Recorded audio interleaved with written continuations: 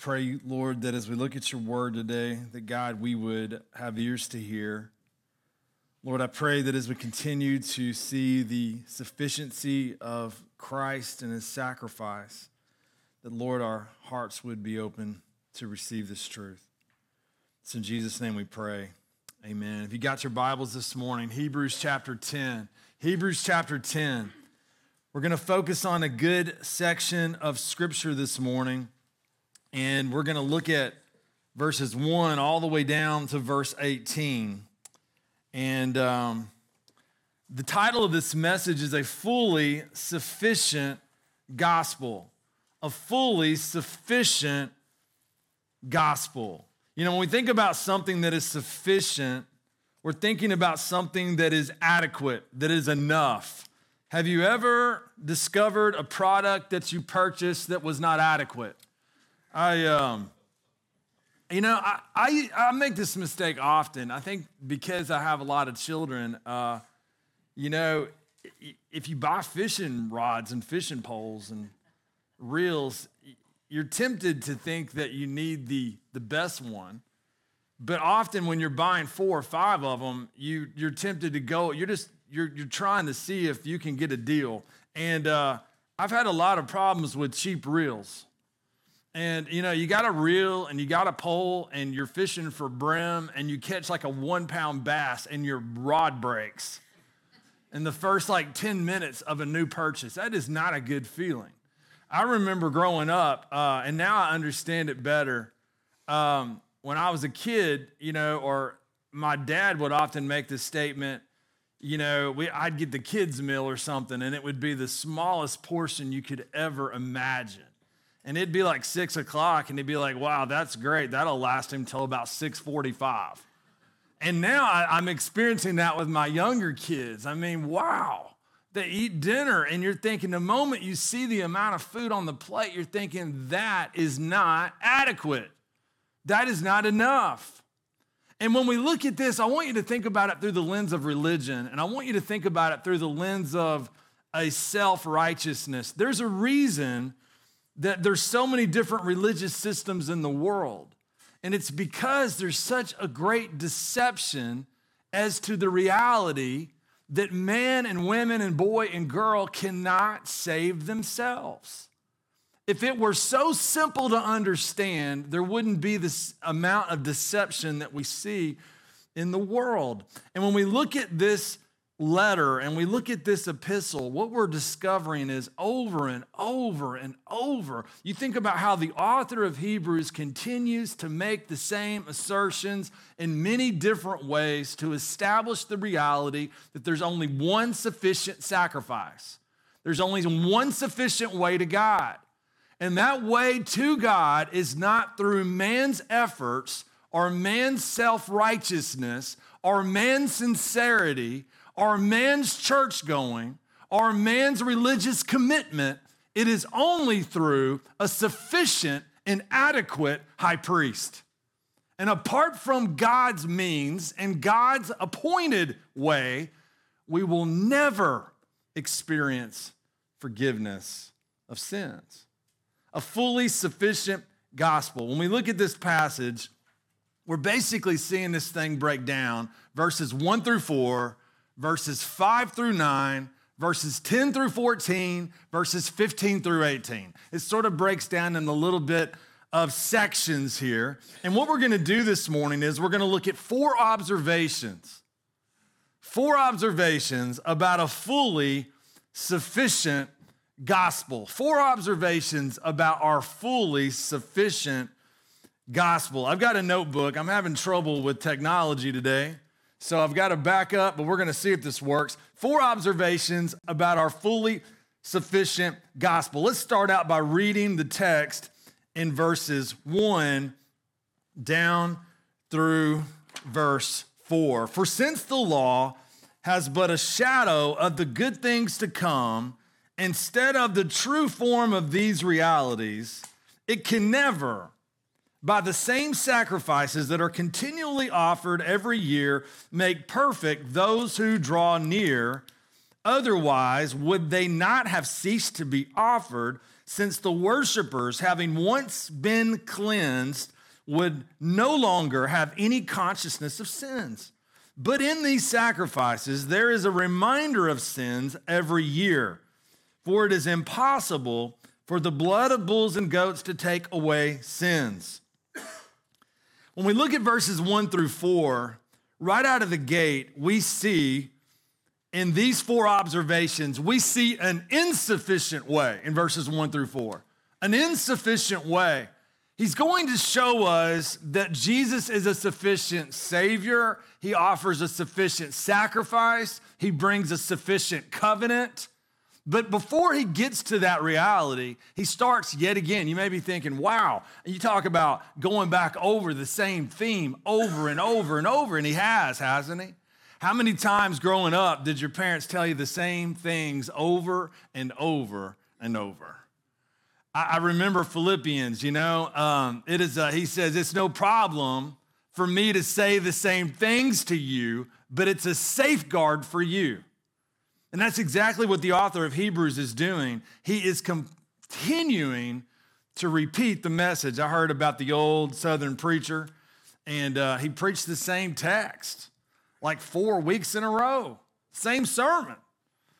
They thought it was interesting the second week, but the third week he got a lot of negative feedback. And he said, and you probably heard this before, but the older gentleman said, if you start listening, I'll change sermons. We're going to keep staying right here. And you may be thinking that with the author of Hebrews. And what he's doing is he's continuing to hammer this home. There's no salvation outside of Jesus Christ. We see an insufficient way. And in the first part of this insufficient way, we see the law is just a shadow. How many of you have noticed a shadow lately? It'd be hard to notice a shadow today. A lot of rain and clouds. But occasionally at about 4 o'clock, 5 o'clock, 6 o'clock, when the sun's just right, I'll get to that door over here, this glass door. And recently I was coming in and had to get something. We had a flag football game. And I got fired on the tarmac in flag football this year. We were 1-11. It didn't really go well. And but I was coming to get some plays. I should have left them here. But I was coming to get some plays on my desk. And I got to the desk, and I looked straight across the room, and on that wall right there, the sun was hitting just right, and I saw a shadow of myself. It's sort of weird seeing. It's sort of like being on a computer when FaceTime comes up and you start screaming when you see video of yourself on the screen. I was looking at what is that? It was me on the wall. And when you see a shadow, if you're outside and you're in a big city and you're walking around corners and the sunlight is just right, and you happen to see a shadow of someone or something that you have not yet come into view with, what does the shadow do? It causes you to look at who or what the shadow is pointing to. That's exactly what he's doing. He's saying everything that you can read in the Old Testament is a shadow that's pointing you to the reality of who Jesus is. No matter what it is, no matter if it's the priest or the high priest, no matter if it's the tabernacle or the furniture, no matter if it's the holy place or the most holy place, no matter if it's the blood of bulls or the blood of goats, no matter if it's the Day of Atonement or all of the holy days, every reality, every picture is pointing to a greater reality. It is, in a sense, a type, many types in the Old Testament, but what's the point? The idea is that the Old Testament is pointing us to a greater reality. And the reality is Jesus. And here he starts out and he shows us it's just a shadow. For since the law has but a shadow of the good things to come, instead of the true form of these realities. I love that, the true form. It's that word icon. It's the word used in chapter 1 when speaking about Jesus, that he's of the same nature. He's same substance as the Father. He's eternal. He's pre-existent. When we start developing a theology of our triune God, we see who he really is. We see that he's equal with the Father. And here he's speaking of that word in the sense of the true form. It's the accurate picture. It is the true reality. And he says, look, all the law and all the priesthood of Aaron was intended to do was to just be a shadow. In chapter 8 of Hebrews, the author says they serve a copy and shadow of the heavenly things. A copy and a shadow of the heavenly things. It really is fascinating to think about all those word pictures, all of those theological pictures. And you go all the way back, and we can see this even in the New Testament. But think about even at the time of the children of Israel coming out of the wilderness of Egypt. And as they were there on the verge of finding their freedom in the promised land, well, they were going to be in the wilderness for 40 years, but before they crossed the Red Sea, and we see that Passover lamb, and that Passover lamb and the blood of the Passover lamb was put over the doorpost, on the side of the doorpost. Little did they know that what they were doing was a picture of what Christ would provide for the world. Little did they know that without the shedding of blood, there's no forgiveness of sins. Little did they know that when John the Baptist saw Jesus coming on the stage and coming onto the area where he was baptizing, where John the Baptist declared, "Behold the Lamb of God who takes away the sins of the world." And that's the reality. Everything we see in that Old Testament, in our Old Testament, is pointing us to Jesus. It's a shadow pointing to the substance. He refers to this as the words good and true, a shadow of the good things to come, instead of the true form of these realities. It reminds me of 1 Peter. I was studying this, and immediately it hit my mind. In 1 Peter chapter 1, Peter says, concerning this salvation, the prophets who prophesied about the grace that was to be yours searched and inquired carefully. In verse 11 of chapter 1 of 1 Peter, inquiring what person or time the Spirit of Christ in them was indicating when he predicted the sufferings of Christ and the subsequent glories. I love this. It was they were prophesying about grace that was literally to be ours. And they were searching and inquiring carefully. Little did they know how God was going to dot every I and cross every T. But now the author of Hebrews, in essence, is saying, look, by the grace of God, because of the new covenant, and through the word that's been revealed, God has dotted those I's and crossed those T's. And look at the reality. It's come from the shadow into the substance. Why would you ever go back to Judaism? And here are these people persecuted. Again, think about it. We sometimes can criticize people when we read the Bible and fail to put ourselves in their shoes. If it came out today, I want us to think about it. If it came out today, it said, hey, if you come to church, you will pay 15% more in taxes. I wonder what kind of crowd we'd have next week. I wonder what kind of crowd we'd have if they said, look, you're fine to go to church, but if you go to church and you hold to an orthodox belief of what the scriptures say, if you don't accept a state version of how we want you to view the Bible, you will be taxed. Your kids will not be able to go to the school you want them to go to. You will deal with no promotions at work. I wonder at that point how many more people would say, you know what, church online is pretty nice. I can be a Christian in my home, teach my kids the gospel. But what are we doing when we think that way? We're beginning to compromise the truth of Christianity. And these people in real time were facing the plundering of their property. They were facing the prospect of martyrdom. And you know what they started thinking? You know what? Judaism wasn't that bad. We sort of liked it. We liked all the festivals. We liked all the ritual.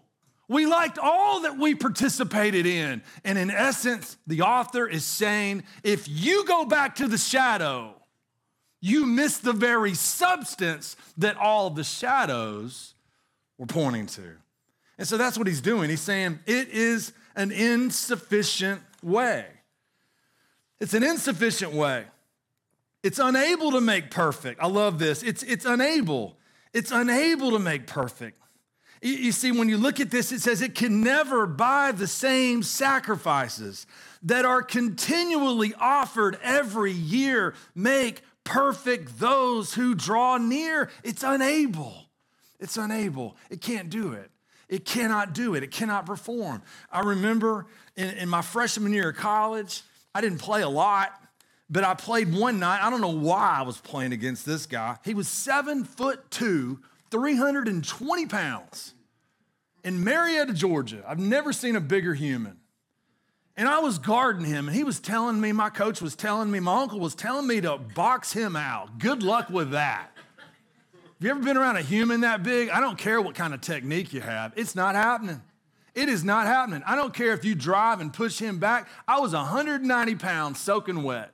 And this guy was 2 of me and was huge. And I remember trying to box him out one time, and there was no chance. It wasn't going to happen. You see, what the author of Hebrews is doing by being completely redundant, you may think, by going over and over the point, he's saying, look, until we all get it in our head, there is no way that we can appease the holiness and the righteousness of God apart from a divine substitute who comes to take our place.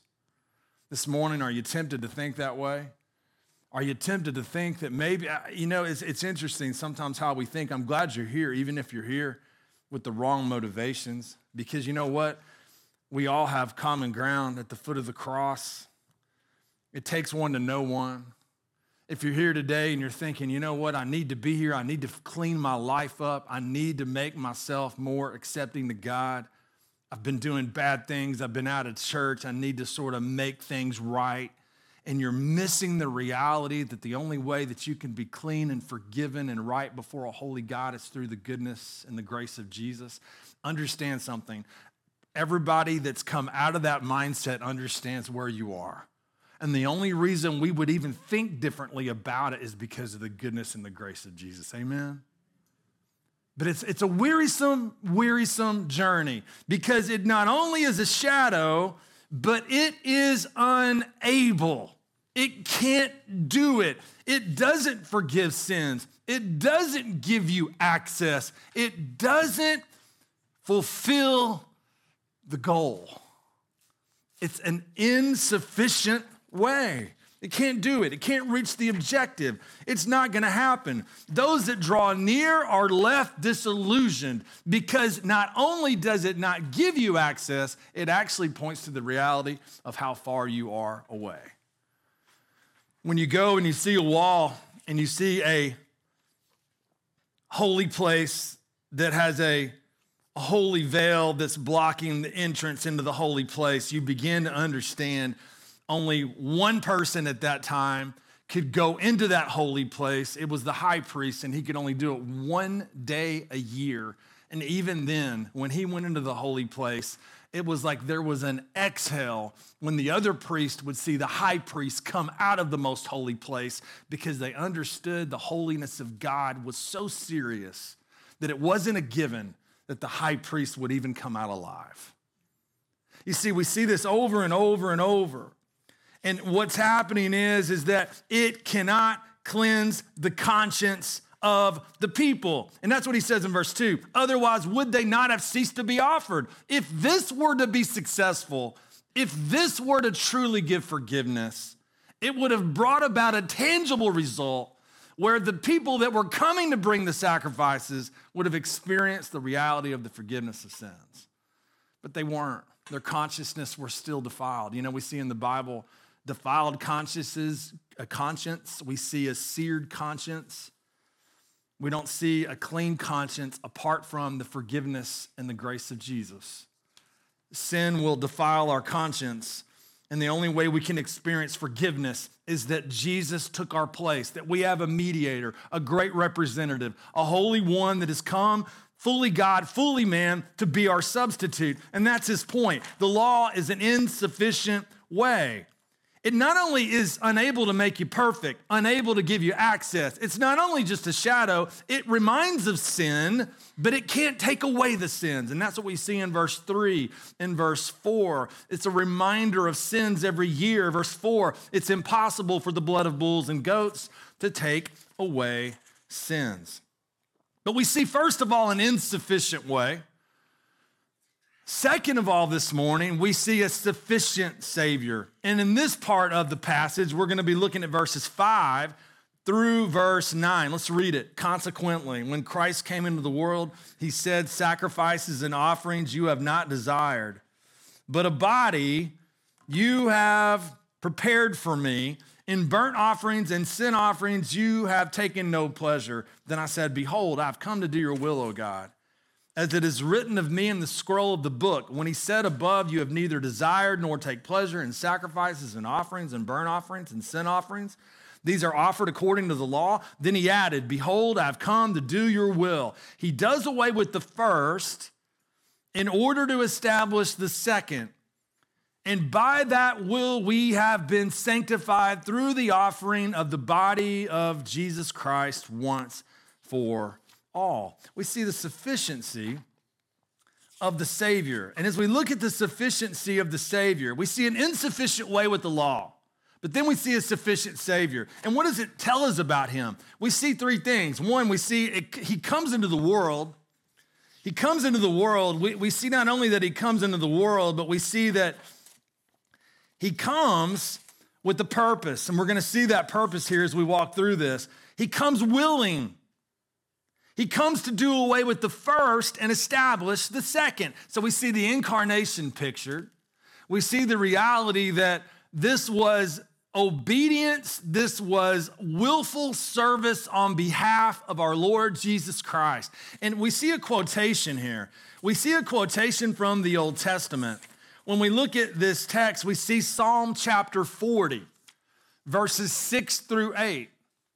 It's interesting because if you read that text, you see that in the Old Testament passage, it refers to the ears that have been opened rather than a body that has been prepared.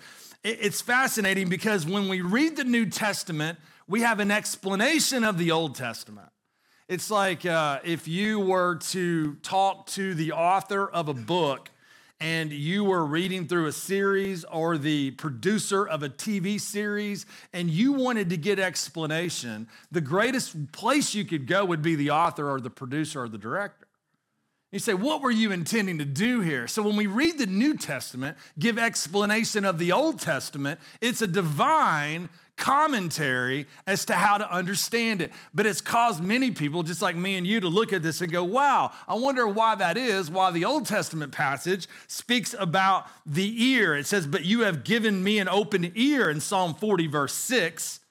And now in the Hebrews portion, it says, a body thou hast prepared for me. A lot of interesting explanations. I like what one commentator says. The hollowing out of ears was part of the total work of fashioning a human body. And ears were selected as the part to emphasize because they were symbols of obedience as the organ of the reception of God's word and will. Christ needed a body in order to offer himself as the final sacrifice. What a picture of Philippians chapter 2, when Jesus made himself of no reputation, when Jesus humbled himself even to the point of death, when he was the servant. In chapter 2, have this mind in yourselves, which was also in Jesus Christ. And what did he do? He came willingly. He came to this world. We see reference here to the incarnation. We see reference here to the fact that he was willing to the point of death. And what we see here also, we see this picture that what God is after. He wasn't after the blood of animals. He wanted the believer's heart. And what we're seeing, when we look at the Old Testament and all the gaps haven't totally come together yet, we have to keep in mind that Jesus Christ is the fulfillment of the old. We have to keep in mind that the only way that God could have the believer's heart would ultimately be if there was one who would come and take the place for sinners. Because how could there be a believer if we are unrepentant, wicked sinners? The only way that there could be believers would be if there was one, the sacrificial lamb, that would come and be their substitute. And that's what we see here. Hebrews is explaining, look, this is a better way. There's an insufficient way in the law. It was a shadow. It was insufficient. It was unable. It only reminded of sins. It couldn't take away sins. But there was a sinless Savior. He's sufficient. He came. He fulfilled Psalm 40. He fulfilled the very words that were written about him, messianic in Psalm 40, verses 6 through 8. And like Psalm 51:10 says, where David cries out, create in me a clean heart, O God, and renew a right spirit within me. Ultimately, that could only be fulfilled through the work of Jesus. Think about it. If the law was insufficient to forgive sins, how in the world would the law create within us a new heart? It was incapable. But what do we see? Everything in the old, even David was looking towards the promised Messiah. He was looking towards the promise of a son that would come from his line in 2 Samuel chapter 7. And what do we see? That the Lord Jesus Christ is the one who's capable of fulfilling all of this. He comes willing. He comes to do away with the second. To do away with the first in order to establish the second. He comes into the world. He comes willing. He comes to do away with the first. We see an insufficient way in verses 1 through 4.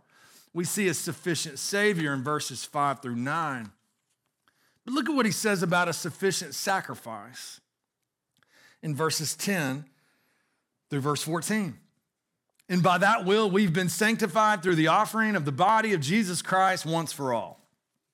And every priest stands daily at his service, offering repeatedly the same sacrifices which can never take away sins. But when Christ had offered for all time a single sacrifice for sins, he sat down at the right hand of God, waiting from that time until his enemies should be made a footstool for his feet. For by a single offering, he has perfected for all time those who are being sanctified. Let's look at this. The first thing we see about the sufficiency of this sacrifice is that it brings finality.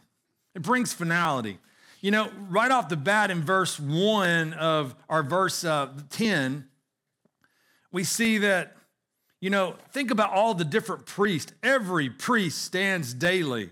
Some commentators speak of, thousands of priests that would have been eligible to serve because of the line of Aaron. So we've got, as opposed to numerous priests, we have one priest. We think about the priests, the multitude of those priests, but we also think about the idea that there was also multiple sacrifices offered by these priests. Think about how many sacrifices had to be offered in order for the sins of the priests to be dealt with and in order for the sins of the people to be dealt with. That's a lot of animals. That's a lot of blood. That's a lot of sacrifices. But as opposed to numerous priests, there's one priest. As opposed to numerous sacrifices, there's one sacrifice. Now, another thing that he does here, we see the finality of it. But do you notice, I was reading this, and look at verse 11. And every priest stands daily at his service. A lot of times, we've got a lot of wonderful moms and grandmothers in this room. And, it's been said by a lot of kids as you get older and you go home to see your parents the first time you go home in college or later, early in your 20s, and you notice that everybody else is sitting on the couch, but mama never sits down. You ever notice that? Mama never sits. She's always at work. And if you ever said anything like, hey, Mom, why don't you sit down? She'd look at you like you're crazy, right? She'd be like, well, I can't sit down because I'm working. I've got dinner cooking. I've got this going on. I'm doing this. I'm doing this. And why would the priest have a lot of furniture within that tabernacle? But why wouldn't there be any chairs? Why wouldn't there be any chairs? Because the priest would never have time to sit. You see, as opposed to the numerous amount of the priest, as opposed to the numerous amount of the sacrifices, as opposed to the perpetual standing of the priest in that tent, Jesus is one high priest. He offers one sacrifice, and rather than stand all the time, what does he do? He sits at the right hand of God. You see what he does here? He's showing them something. He's saying, look, there's an insufficient way that comes through the law. But then he wants them to see the sufficiency of our Savior. He is willing to come in the incarnation. He is willing to offer up his life. He is faithful to do away with the first, to bring in the second. And then he says, but let me tell you about the sufficiency of his sacrifice. His sacrifice is so much greater than any sacrifice that the old covenant and the old law could ever come up with. His sacrifice is complete.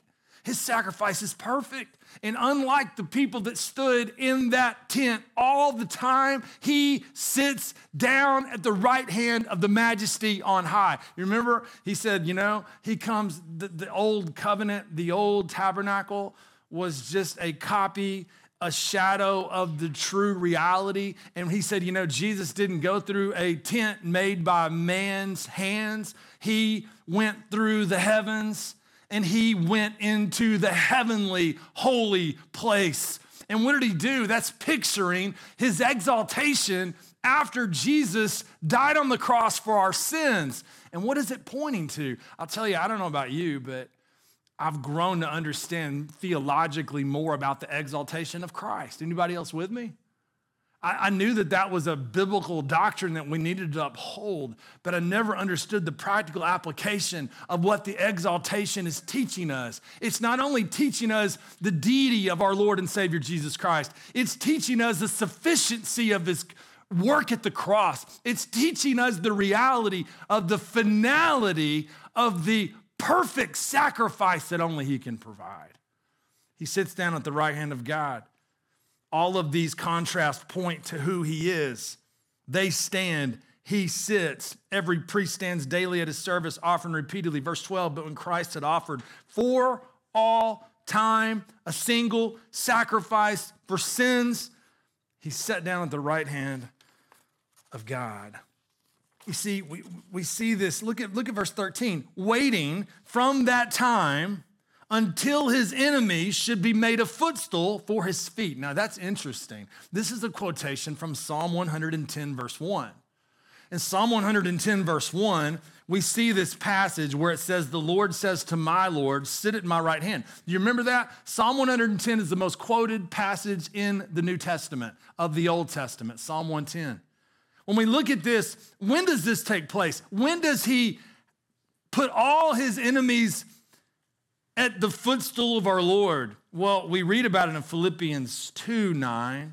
Therefore, God has highly exalted him and bestowed on him the name that is above every name, so that at the name of Jesus, every knee should bow in heaven and on earth and under the earth. And what are we learning? That's coming in the future at the return of Jesus Christ. I mean, we see all of these things happening, but notice it keeps getting better. What about this sacrifice? This sacrifice is sufficient because it brings finality. It's one complete work. We don't have to keep having sacrifices. One of the reasons that we neglect the Roman Catholic view of the Eucharist or the Lord's Supper is they almost seem to suggest that we need to continually to sacrifice the Lord. No, we don't. His work is complete at the cross. He doesn't have to be re-sacrificed every time we take the Lord's Supper. It's done, it's perfect, it brings finality, but it brings positional and progressive sanctification. You may be thinking, what in the world does that mean? That's like, you may be thinking this is like, what in the world is that? The idea is this passage teaches us in verse 14 that because of the work of Jesus Christ, we are set apart unto God. Now think about that. This is amazing.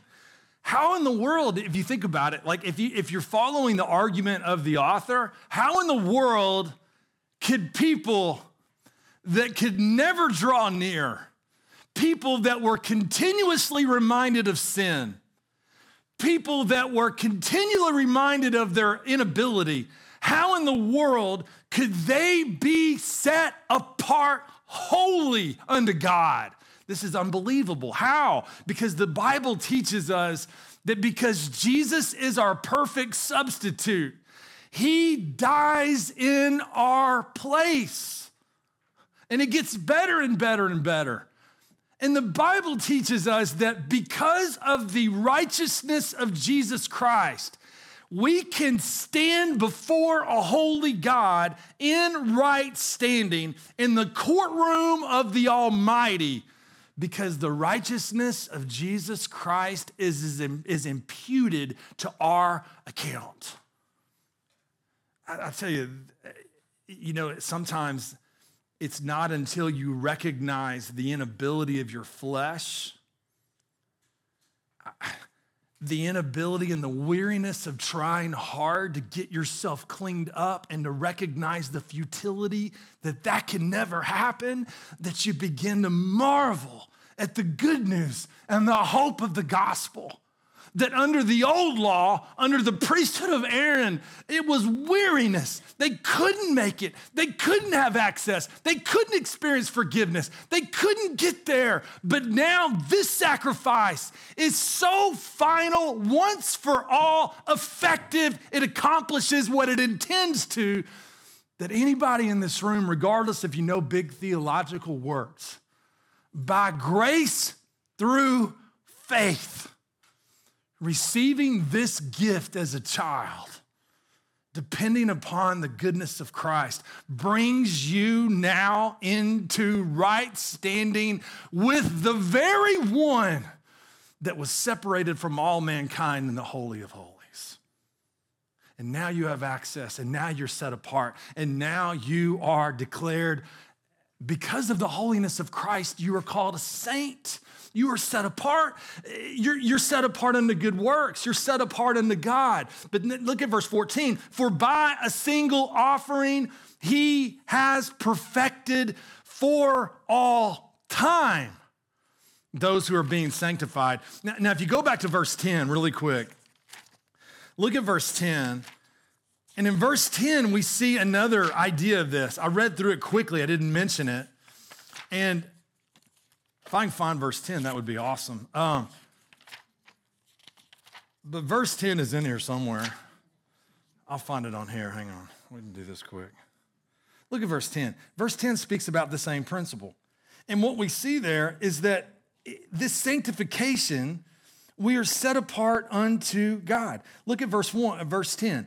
In verse 10, he says, and by that will we have been sanctified. Now, a lot of times, if you're into this theology, we tend to talk about sanctification as if it's only progressive. But here, this is speaking of sanctification as something that's already been experienced. That's why we call it positional sanctification. It means that you may be here not understanding any of those words, but if you're a believer in Christ, you're set apart unto God because of the righteousness and the holiness and the goodness of Jesus. You can't see it, you can't fathom it often, but it's a reality that the Bible says is true. But here's the good news. It's not just positional. It's not just who you are at salvation. There's also a component whereby God has put his spirit within you that you might grow and mature up into Christ Jesus. How many of you have seen little bitty kids that you hadn't seen them for 3 months? And what do you see? What do you say when you see them at Walmart? Oh my goodness, you've grown. I grew like crazy when I was a kid. People told me that every time I went anywhere.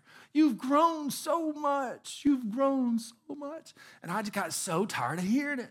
I grew like 8 inches in like one summer, it seemed like. And everywhere I went, people were like, whoa. But you know what? Here's what's amazing. Isn't it incredible that people that never could get access to God have the capacity to grow up into holiness in Christ? Wow. Folks, if that's going to happen, you know what we don't need? We don't need another religious system. We'll just become more phony than ever before. We need the living God to do a work on our behalf. Welcome to the book of Hebrews.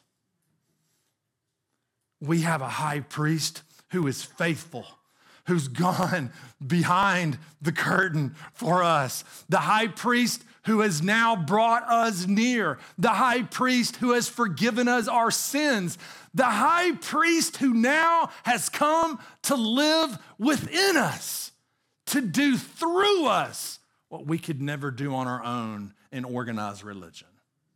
That's the good news of the gospel. The good news of the gospel is not trying harder that you might work your way to God. The good news of the gospel is not going to church more so you get all your spiritual check boxes right. The good news of the gospel is recognizing we have a great high priest who stood in our place, the Lord Jesus Christ. And now, you remember we looked at how in the world would we eagerly await the coming of Christ? Because we're growing up into sanctification. You remember 1 John, anyone who's born of God cannot continually living habitually in sin. And why does he say that? Because his seed abides in him. How in the world are you going to begin to reflect things that are of God? Because it's only if you're in the faith. And what he's saying is his sacrifice brought finality. It brought the application that we needed to be forgiven and cleansed, but it not only set us apart, it gave us the want to inwardly. Remember, Paul says in Philippians that work out your salvation with fear and trembling, for it is God who is at work within you both to will and to work for his good pleasure. How are we going to will and work for the pleasure of God unless the divine want to is not within us? And that want to comes through the reality of the living Holy Spirit of God. Praise God. We keep going here. We see an insufficient way, a sufficient Savior, a sufficient sacrifice. The final thing this morning we're going to look at, and we're done, is a sufficient covenant. A sufficient covenant. We're going to go quick here. He quotes out of Jeremiah 31. We've already seen him do this when he quoted earlier in chapter 8. But in Jeremiah 31, that's that promise of the new covenant that we see in the Old Testament. It's Jeremiah 31, verses 31 through verse 34. And what's so significant about these verses here in relationship to his argument, he wants them to see how sufficient this gospel is. It does a work. It does a work that's complete. It does something that is so remarkable. It does an inner work in us. It does an inner work. I love this because it goes right hand in hand with sanctification. How does God bring about obedience in our life? He puts the Holy Spirit within us. The Holy Spirit comes to live within us, and then and only then do we have a different appetite. It's sort of like I can't get Will to prefer vegetables over candy. I just can't do it. He got the candy, the candy from the homecoming parade. And I was up here at the church yesterday afternoon, and he called me and said, "Hey, Dad, make sure you get my candy bag." Well, I'd already gone through it and got everything that was good. That was good. And but what happens, he gets that candy bag, and he immediately wants to eat it. If I'd have brought home a bag of broccoli and zucchini and other items from the store and put it on the bed, he would not have been eating those yesterday. So let me ask you something. How do the people of the world who love sin, who love selfishness, who love to worship themselves over the Creator, how would they ever have an appetite for the things of God? Have you ever thought about that? How's that going to happen? The only way that happens is what we're learning through the book of Hebrews. We need a high priest who not only can bring us cleansing, bring us access, bring us forgiveness. We need a high priest who can do heart surgery in our lives. A high priest who can literally put his desires into us. A high priest that can be capable of writing his law on our hearts and put it on our minds. You see, that's the work of the gospel. Man-made religion says, do this, do this, do this, and climb your way to God. Christianity says that's impossible. It is utterly impossible. It takes the blood of a sinless substitute, one who's fully God, one who's fully man, to die in your place. A gift that can only be received by grace through faith. You may be sitting here today thinking, what in the world? How in the world do I merit such a wonderful work of God? The Bible says you can't earn it. Ephesians chapter 2 says, for by grace are you saved through faith, and that not of yourselves. It is a gift of God, not of works, lest any man should boast. If I could somehow achieve this work, I could look down on you. I could say, you know what, that person hasn't done one thing, but look at what I've done. I've made my way to God. But the beauty of the gospel of Jesus is that it's a message for the weak and the weary and the sick and the sinful. If you're here today and you're thinking, wow, I want a clean conscience. I want to feel forgiven. I want to walk with God. I want access. I don't want all of these programs, all of these man-made, you talk about depressing, man-made religious attempts at self-righteous just make you want to throw up. You talk about weak and weary and boring and futile and absolutely bringing nothing. The gospel of Jesus Christ saves the weary and the weak. And that's what he's saying here. He's saying this is an inner work. It's an inner work. It's an inner work of salvation. I love this because all through here, you know, in verse 15, and the Holy Spirit also bears witness to us. You may be thinking, how does the Holy Spirit bear witness to us? I love what one commentator says. The author once again attributes the word of the Old Testament to the Holy Spirit. I love that. You know what that means? It means that when you read your Bibles, you're not reading just the words of men that have died. You're reading the words of God. The Holy Spirit, through his wisdom, through his power, demonstrated his unique ability, taking people that were frail, that were weak, and he moved them along like a sailboat on the water. As the wind moves that sail, the Spirit came across them, and they not only wrote what was intended, they wrote the very words of God. You see, this is an inner work. This is a forgiving work. It's a complete work. Look at how he speaks about it here. I mean, the law is written on our minds. The law is written on our hearts. It's something so drastic. There's no remembrance of sins. Think about this. Verse 17, then he adds, quoting out of Jeremiah 31, I will remember their sins and their lawless deeds no more. Sins speak about missing the true end and scope of our lives. It's an offense unto God. Lawlessness, we live lawlessly. And what happens? Through the grace of Jesus Christ and through his in complete forgiveness that he offers at the cross. By grace through faith, when you believe on Jesus and you trust in him, you experience the forgiveness of sins. It's an inner work that God does in you, but it also speaks of no remembrance of past sins. But then it speaks in the last verse here in verse 18 of full forgiveness. Full forgiveness. Where there is forgiveness of these, there is no longer any offering for sin. I love it because, you know, when Jesus died on the cross and he cried out, it is finished, and we learn at the very end, before he gave up his breath, we learn that that veil that separated the most holy place was ripped into two. There was access. We also know from church history the remarkable, isn't it amazing how thick-headed we all are?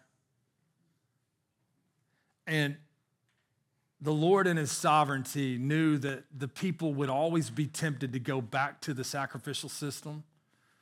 And even after he did this work, they still tried to, and they still do today. But do you know what happened about just a Many people think it was within 5 years after the writing of this letter. You know what happened in 70 AD? There was a guy named Titus that led the Romans, and he came into Jerusalem. And guess what he did?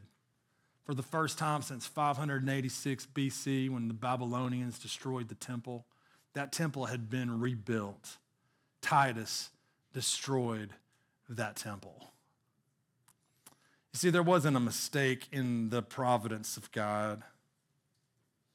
God was yet again illustrating that it wasn't going to be through a man-made temple that people had access to God. You see, when we look at this letter, we see a sufficient gospel. Today, I wonder, as we close, where are you at? So many questions. I was thinking of just some questions in my own heart. It's a sufficient gospel. Have you come face to face with the insufficiency of any way of self-justifying yourself before God? Are you realizing that it doesn't work? One of my prayers today is that every person that walks out of this door would recognize there is no way that you can save yourself. But I pray that we would all see that the one who can save you is the Lord Jesus Christ. We're insufficient in our own, no matter works, no matter religion, no matter self-effort. But the gospel reveals a fully sufficient Savior, a fully sufficient sacrifice, a fully sufficient covenant. It's all there for us in Jesus. I pray today that you would trust in him. I pray today that you would cry out to him. You see, what are you facing right now? Are you anxious? Are you facing a crisis? Think about it. What do you need? What do you need? If you were honest and just gut level real, and we got, a lot of times we don't do that at church, and you really spoke where you're really at, I want you to see something. What you need is the living God working in and through you to see his truth. And the book of Hebrews is saying that only is possible through the Lord Jesus Christ. I pray that we would see that this reality of the great high priest is fully practical to everything we face in our life. He's the sinless, sympathetic high priest who lives interceding for us in his role, seated at the right hand of God. And what did we learn last time? Is he yet to do other things? Yeah, we learned that he's coming again. We learned he's coming again. We learned that we're to live eagerly waiting. But I pray that you ask yourself that question. What is it I'm facing? And what does Hebrews and how does Hebrews shed light on my issues? How does Hebrews shed light on my struggles? How does Hebrews shed light on my life? And I pray we would see that because Jesus is the great high priest, we can have hope for living because he is sufficient. Would you bow your head? Lord, I thank you for your word. I thank you, God, for the truth that we have continually seen in the book of Hebrews. I pray, God, today as we leave that these truths would be so dear to our heart. Thank you, God, that I pray, Lord, as a congregation, Lord, that all of us here are just overwhelmed. Lord, I thank you that I'm speaking to people that we all have so much in common. Lord, that there's not people that have arrived and people that haven't arrived, but we are sinners in need of the grace of Jesus. And Lord, the only way that I have hope to stand before you is because Christ, as my high priest, takes my place. And Lord, I pray that the youngest in here and the oldest in here would see that same reality, and I pray that they would see the good news of the gospel. I pray today they would cry out for you. It's in Jesus' name we pray. Amen.